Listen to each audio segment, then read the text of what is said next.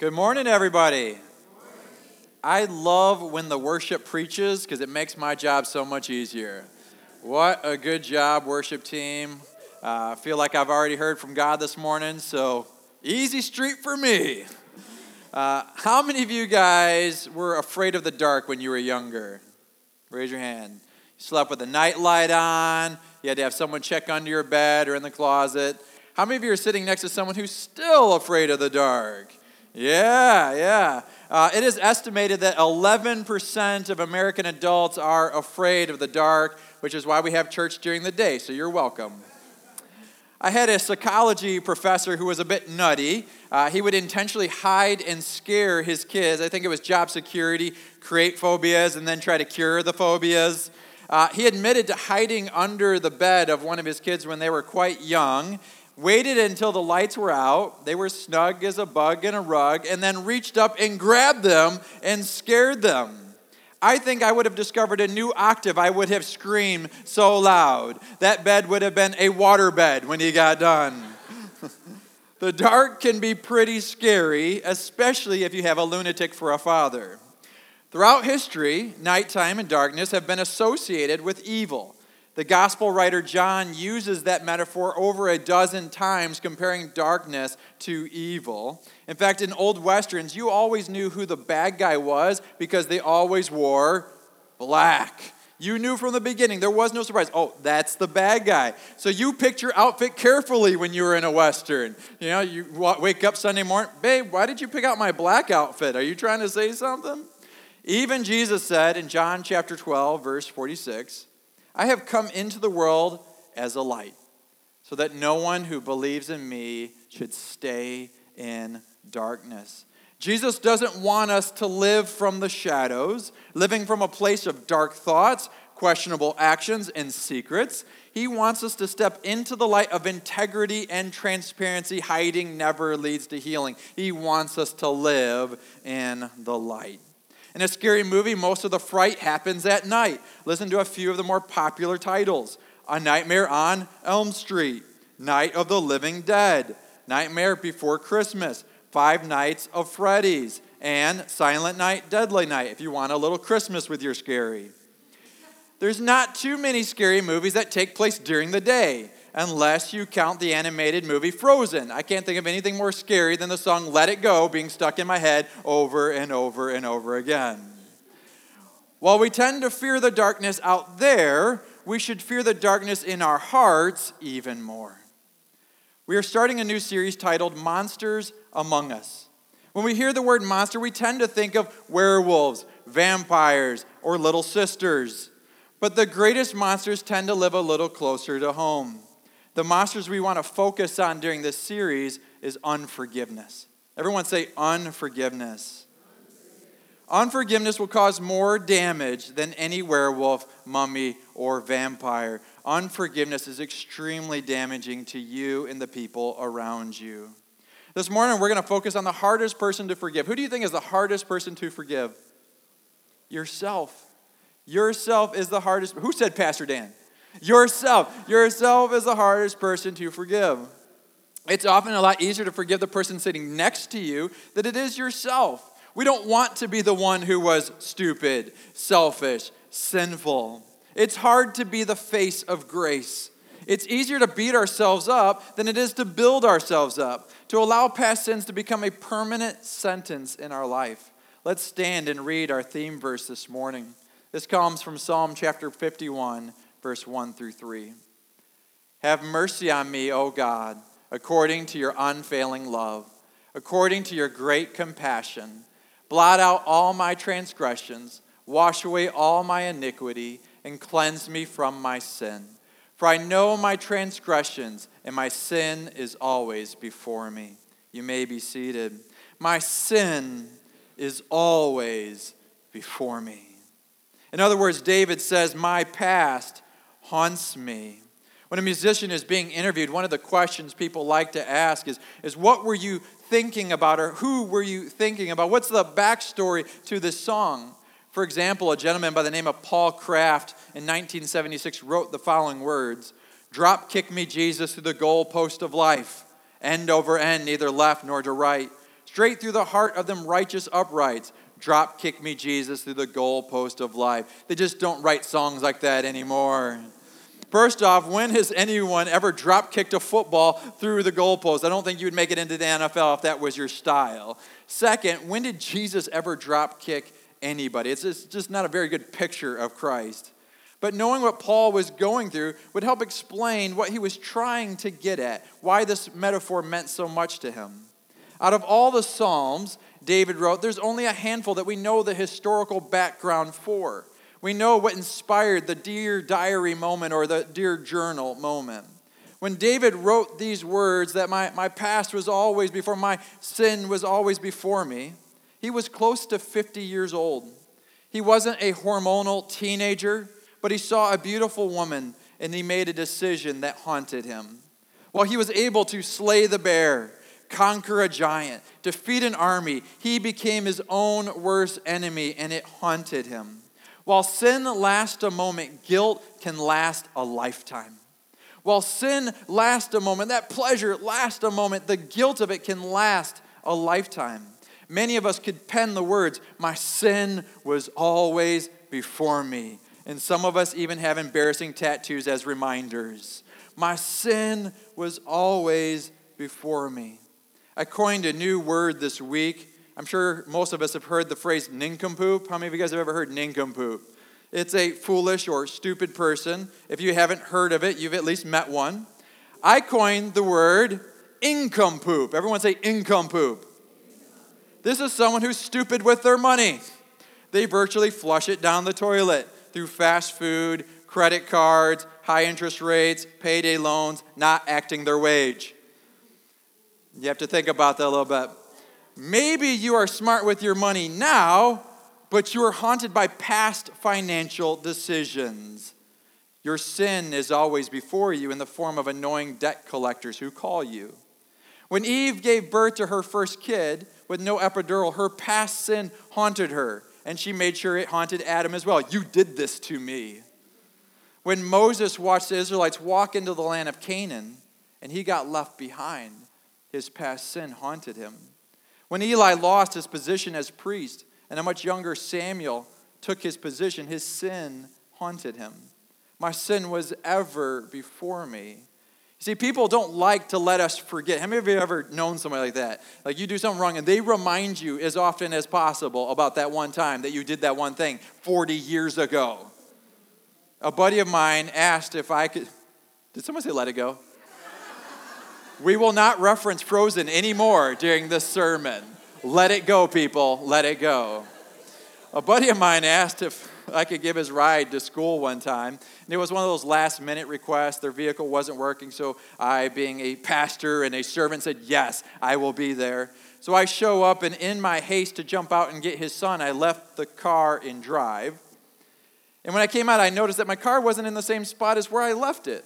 It had driven forward into his garage. How often do you think he brings that story up? Every chance he gets. My sin is ever before me, especially when Chris McDaniel is around.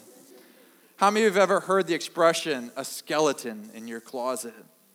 In the 1800s, physicians were very curious about human anatomy, but it was illegal to dissect a person unless they had been a criminal. So it was very rare for a doctor to have a cadaver to experiment on. So if they got one, they coveted it and didn't want to get rid of it. Well, you can't just leave a cadaver anywhere, so they would put it in a closet, which is where you got the phrase, a skeleton in the closet. Now, side note, if I had a doctor and I assumed he had a cadaver hiding in his closet, I would not be going to that doctor anymore. I don't care how cheap he is. But when we use the phrase, a skeleton in the closet, we're referring to something like a past sin or a past thing that we're ashamed of that we don't want anyone else to know about. Maybe for some of you, it's a DUI. Or maybe it's an affair or a failed marriage. Maybe you got fired from your job and you don't want anyone else to know about how you lost it. Maybe it's the abortion that still haunts you. Or maybe it's some other sexual experience. Perhaps for a while you were known as inmate number 37842. Or perhaps you've introduced yourself for a number of years as, hi, my name is so-and-so, and I'm an alcoholic. And what you did or what happened back then still defines you today. In fact, it's become who you are. It's your reputation. It's your identity. My sin was always before me. I was counseling someone who was having a hard time forgiving themselves. They prayed. They read the scriptures. They knew what scripture said about God's forgiveness, but they couldn't forgive themselves. They were crippled by their past. So I had them write down everything that haunted them on a piece of paper. We attached it to a large rock. We drove down to Lake Michigan, and we threw it into that lake. Symbolic of letting go of those sins, letting go of that thing that had crippled them. My sin was always before me. When a man named Elijah was ready to retire from being the prophet in Israel, their pastor in Israel, he went around trying to track down his apprentice, a student that could take his place. While searching, he found a young man named Elisha. How convenient. His name's Elijah, and he finds an Elisha. That used to mess me up. I could never keep those names straight, Elijah and Elisha. 1 Kings chapter 19, verse 21. So Elisha, the apprentice, left him and went back. He took his yoke of oxen and slaughtered them. He burned the plowing equipment to cook the meat and gave it to the people, and they ate. Then he set out to follow Elijah and became his servant. Elisha was a farmer, and as a farmer, his most important tool was the ox and the cart. And yet when Elijah tapped him on the shoulder and says, hey, I have a new job for you, Elisha chops up the cart, creates a bonfire, chops up the ox, gets some barbecue, and has a block party. In other words, Elisha wanted to make sure that he could never revert to his past. He wanted to keep his eyes on the horizon. By burning that stuff, he made it so that there was no choice to go back. He couldn't just go to Lowe's and buy a new ox and a new cart. He said, my past is now behind me, and I'm going to focus on what God has in front of me. Some of us need to hear that this morning. We're so focused on our failure. We're so focused on our past that we're not seeing what God has right in front of us. Elisha will go on to perform double the miracles that Elijah did. But to do that, he had to let go of his past. Over a dozen years ago, I had 3 incidences take place in my life that I had to deal with my past, which I had found embarrassing. Number 1, I applied for health insurance. So they had someone come over and ask me the dreaded questions. Have you smoked cigarettes or done drugs in the past 10 years? I had to answer yes and then explain what drugs I used and abused in the last 10 years. At that point, I had been clean for 6 years. I had served as a youth pastor. I had helped other people come out of addiction, and yet I still didn't get the insurance because of my past sins. My past still haunted me. Second, I applied for college and had to send them all my transcripts and explain why my GPA was so low and why I had dropped out of high school. I was accepted, but they put me on academic probation and said that I had to prove myself over the next year to see if I would be able to stay in the school. My past still haunted me. I was so depressed. I was being held for what I had done in my past. It was being held against me. I felt almost as low as Cookie Monster when Sesame Street made him a quasi-vegetarian. That's how low I felt.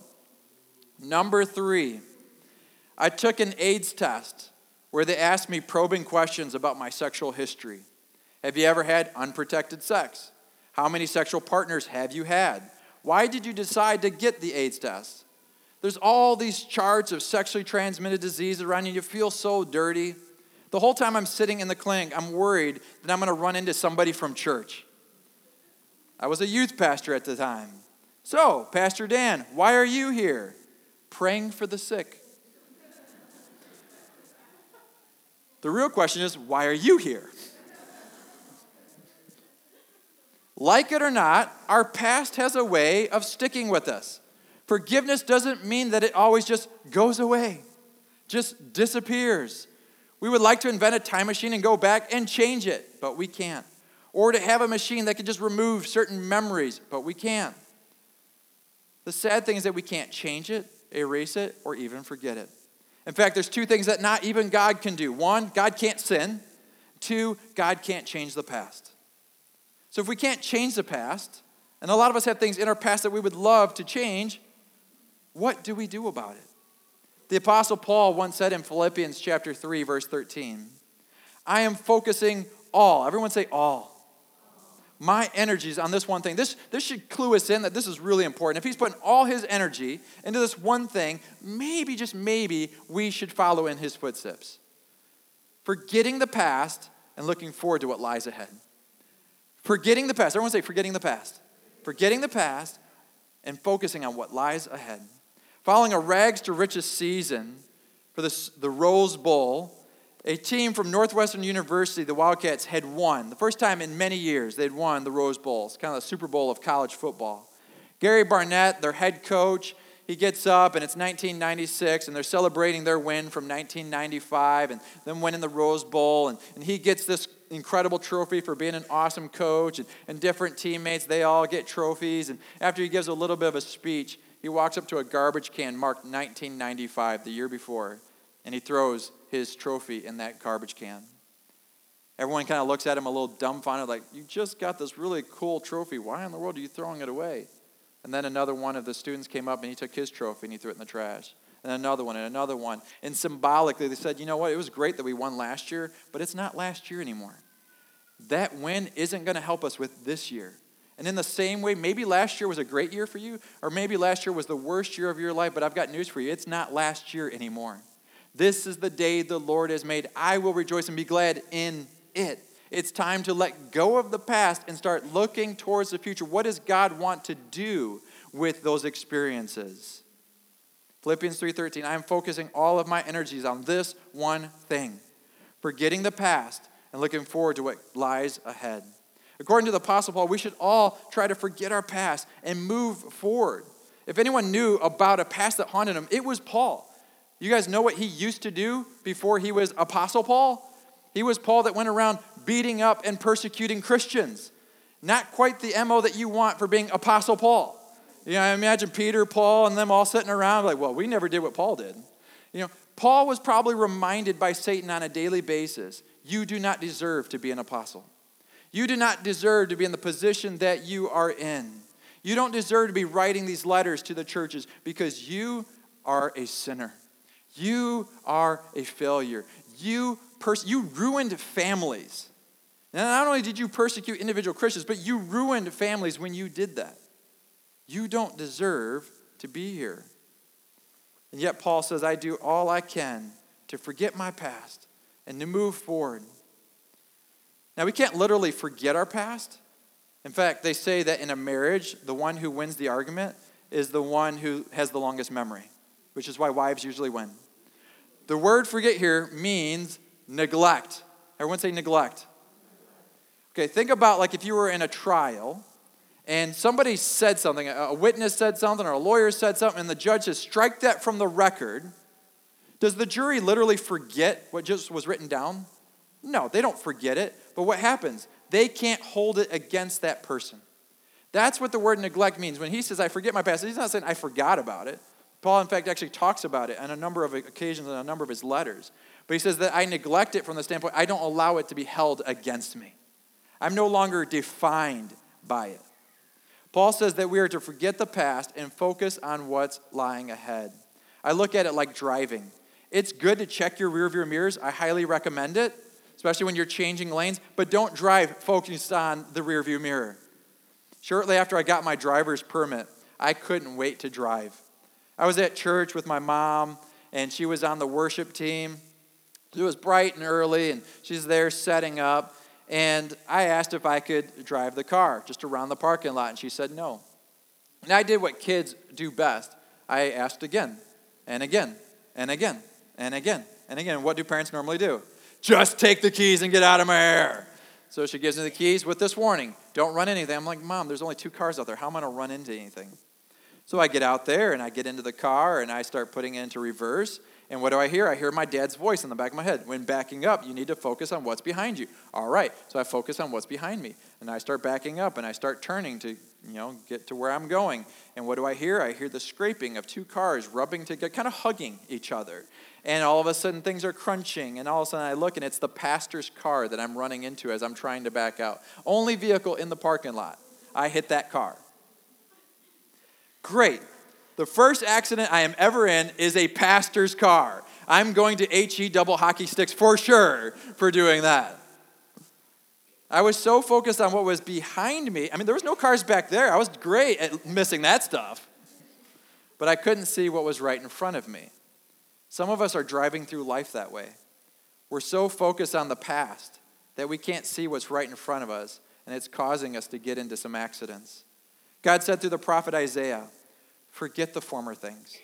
Do not dwell on the past. See, I am doing a new thing.